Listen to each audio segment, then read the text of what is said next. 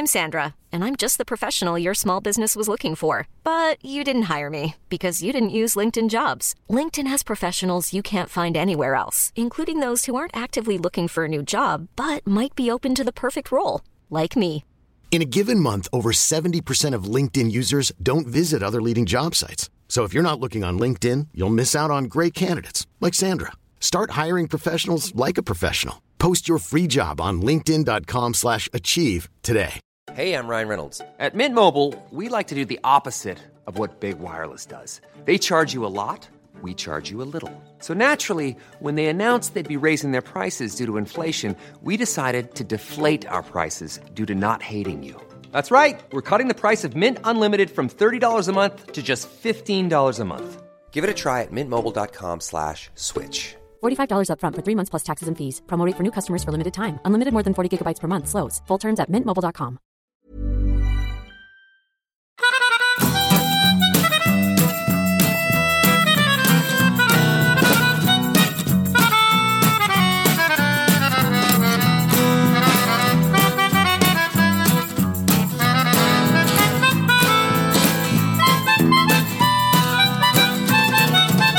Vi kör ett litet bonustrack, det tycker jag om. Jag tycker om våra bonustrack som vi har börjat med, eller vad man bonusspår eller bonuspoddar. Och jag skulle vilja fortsätta lite grann där du pratade om det här med den här olyckan som hade hänt. Mm.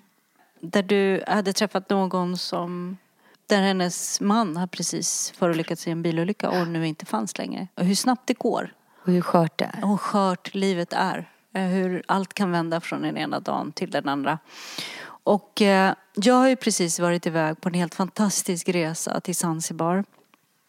Som har påverkat mig på så många olika sätt. Så att jag kan idag verkligen säga att inom mig finns det tiden före och efter Zanzibar.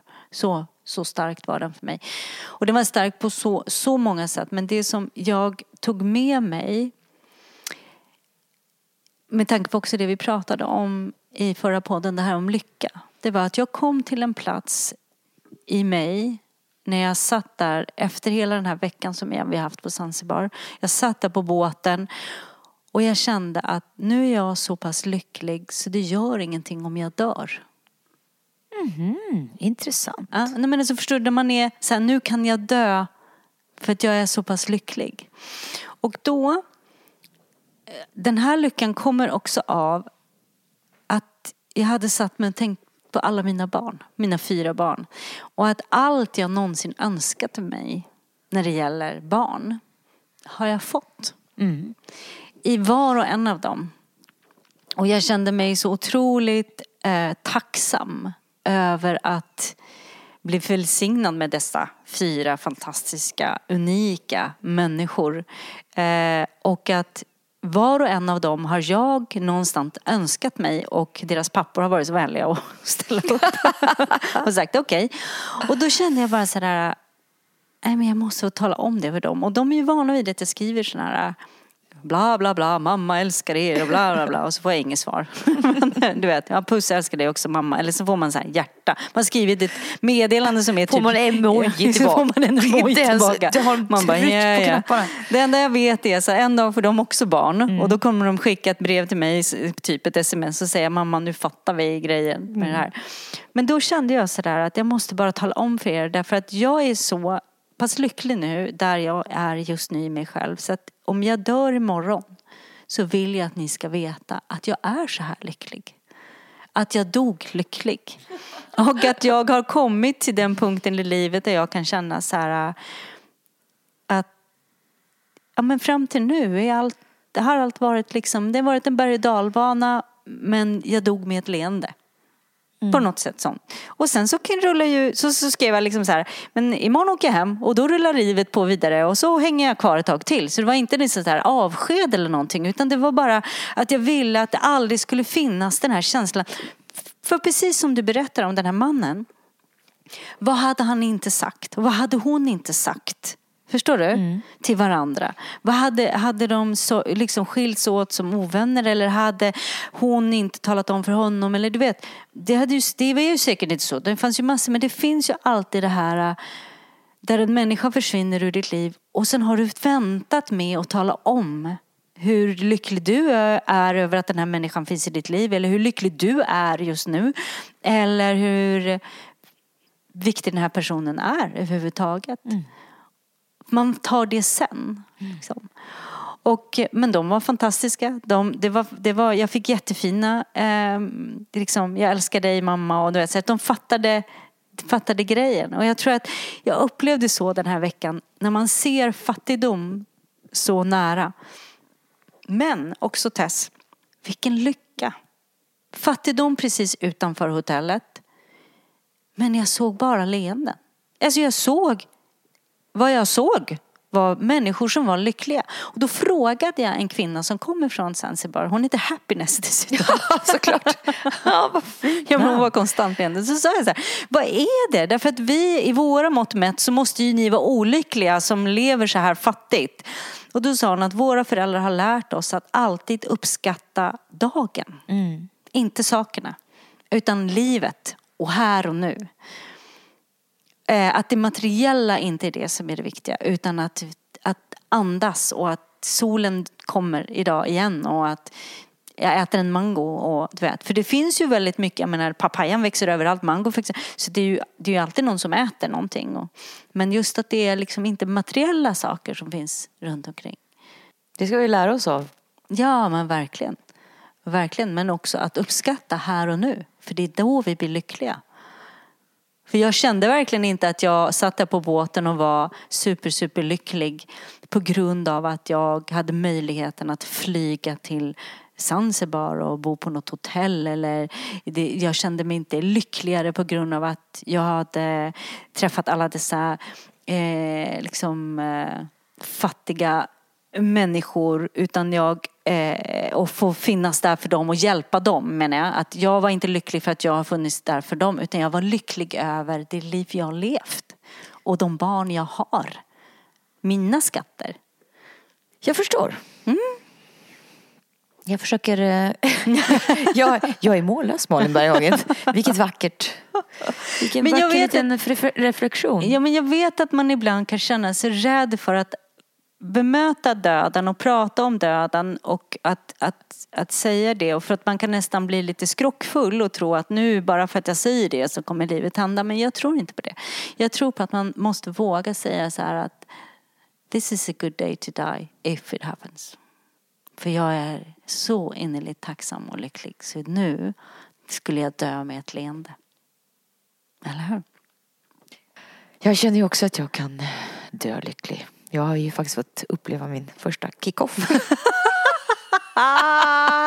Du vet, jag sa att jag hade fått ett passerkupp. Ja. Vuxenpoäng, check. 2, har varit på min första konferens, check. Och nu smäller det. Nu kan jag dö lycklig. Jag har upplevt en kick-off. Helt otroligt. Vet du vad? Nej. Det var inte ens i Stockholm här. Fick du åka väg på kick-off? Ja, man åkte buss. Nej! Jo. Har du gjort den? Ja. Då man fick samlas i receptionen. Ja, vet du vad? Eller någonting. Man fick kryssa i en lista, man skulle bo med någon. Nej. Och dela hotellrum. Med någon som du inte känner? Nej. Paniken. Eller var det där som du absolut inte tycker om på jobbet? Nej, jag vet vad. Jag fick panik i 2 dagar. Vem ska du dela hotellrum med? Är ni galna? Ska man behöva dela med människor på en kick-off? Och vi frågar då, kan du tänka då så här, men tänk om jag ligger och fiser i sängen? Ja, det är klart jag tänker. Jag vill bajsa med öppen dörr. Jag vill inte ha någon som snarkar. Jag vill inte ha det. Spräng dig runt naken? Ja, nej, det går ju inte då. Jag vill springa runt naken. Jag vill göra alla de saker som jag brukar göra. Nej, då ska jag bo ihop med människa. Men då fick jag en snilleblixt. Asså. Då satt jag där och bara våndades och svettades och bara, men gud, jag kan ju inte bo ihop med någon som inte känner hur ska jag göra på morgonen, mina rutiner kommer gå till helvete. Panik. Och så kom jag på, vänta, Josefin Crafoord, hon har ju precis börjat. Så då tänkte jag så här, henne känner jag ju lite grann. Så då skrev jag till Josefin Crafoord. Jag skriver det. Och så ringde Josefin på eftermiddagen. Du, vill du bo ihop med mig på hotellrum? Jag tycker det är så jobbigt att bo med andra på hotellrum. Så alla, du vet, hon kände samma sak. Så bara, gud. Och då kunde man prata om det. Och då blev det så himla lätt allting. Och sen var det kick-off. Och man satt ner och lärde sig massa staplar om lyssningar. Men då, eftersom jag aldrig varit på en kick-off, jag har bara hört talas om dem. Så undrar jag så här, är det sant att alla ligger med alla? Nej, det vet jag inte. Vi är alla jättefulla. Och jag låg inte med Josefin, det gjorde jag inte. Jag är gift. Det är bara i filmer man ser. Nej, men jag tror nog att man passar på. Det finns någon form av statistik att ett visst antal procent, det är där det händer. När folk åker upp på kick-off och kommer hem och bara, nej, det har inte hänt något. Och sen så blir det raseras en hel familj. Det är ett hårstrå på min lilla puff. Så ja, det är nog inte bara en skröna att folk ligger runt på kickoffer. Det är nog väldigt vanligt. Man tar nog lite, vad heter det? Man tar lite plats. Vad heter det då? Vänta, vad heter det? Man tar tack Benjamin, du är så smart. Speciellt när du har de här solglasögonen. Så läsglasögonen. Så blir det blir som lite Skalman på något sätt. Fast smartare. Herregud. Nej, men seriöst, kick-off, det var urmäktigt. Och sen på kvällen, jag har ju väldigt roliga kollegor då på radion där jag jobbar på Star FM. Så var mitt ex där? Ja, och hans fru. Och fick de också välja vad de skulle bo med? Vet du vad? Nej. Det sjuka av allt, det var att de blev placerade på 2 olika hotellrum. Hur sjukt? Så han bodde med sin kollega och hon bodde med sin kollega. Jag bara, vänta. Men vad är det för trams? Vem har planerat den här logistiken? Nu ska ni har småbarn. Hade det inte varit på sin plats att ni hade kunnat dela hotellrum. Men det där tror jag, är inte det där så här företagsprinciper? Ja, jag vet inte var. Men det låter ju lite tramsigt. Lite konstigt. Men i alla fall så drog Laila Bagge fram shotbrickan, så blev det hot shots för hela slanten. Och sen så var det band och det var Mando Diao och chefen pratade och jag satt och tindrade med ögonen och tänkte wow, det här är ju otroligt att man får vara med om det här. Och sen var det dans. Hur länge var du uppe? Hur länge var du uppe? 1:30 tror jag nog. Ja. Nej, men jag känner mig stolt. Och så åkte bussen tillbaka och så gjorde vi teambuilding på dagen när man skulle gå in i rum och lösa gåtor tillsammans. Jag bara alltså, va? Kick-off. Alltså, förstår du? Check på den. Nu har du gjort det också. Nu har jag gjort det också. Vad mer otroligt. är möjligt för 2020 att jag skulle få uppleva min livs första kick-off. Och passerkort. Wow. Och jag tror att jag känner verkligen att saker kommer förändras i mitt liv. Jag kanske inte åker på kick-off, men jag är nog på en sån här liten vändning tycker jag nu. Som känns bra. Känns jättebra. Det som är konstigt bara det är att just idag känner jag mig lite så här ledsen. Och det tror jag kommer också av en sån här, efterverkan. När man har varit med om någonting helt fantastiskt och så blir man så här euforisk och så känner man sig enormt lycklig. Och sen så hamnar man i någon slags... vad är det här? Post-depression. Ja, lite så här. Vad är det här? Men det är inte beständigt, det är bara idag. Imorgon kommer det vara bättre. Ja. Och jag tror att den är viktig. Jag tror att den måste också få finnas. Ja, man måste acceptera den också. Och man måste få vara där.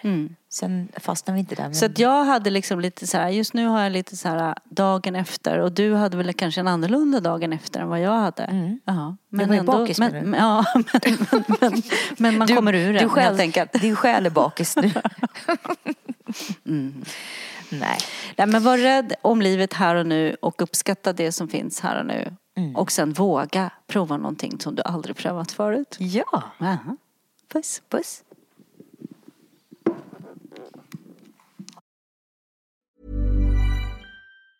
Ever catch yourself eating the same flavorless dinner 3 days in a row?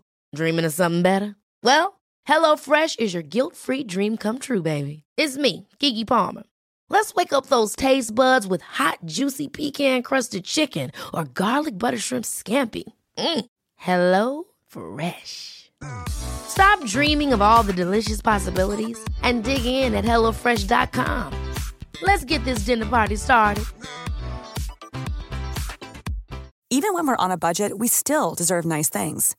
Quince is a place to scoop up stunning high-end goods for 50 to 80% less than similar brands.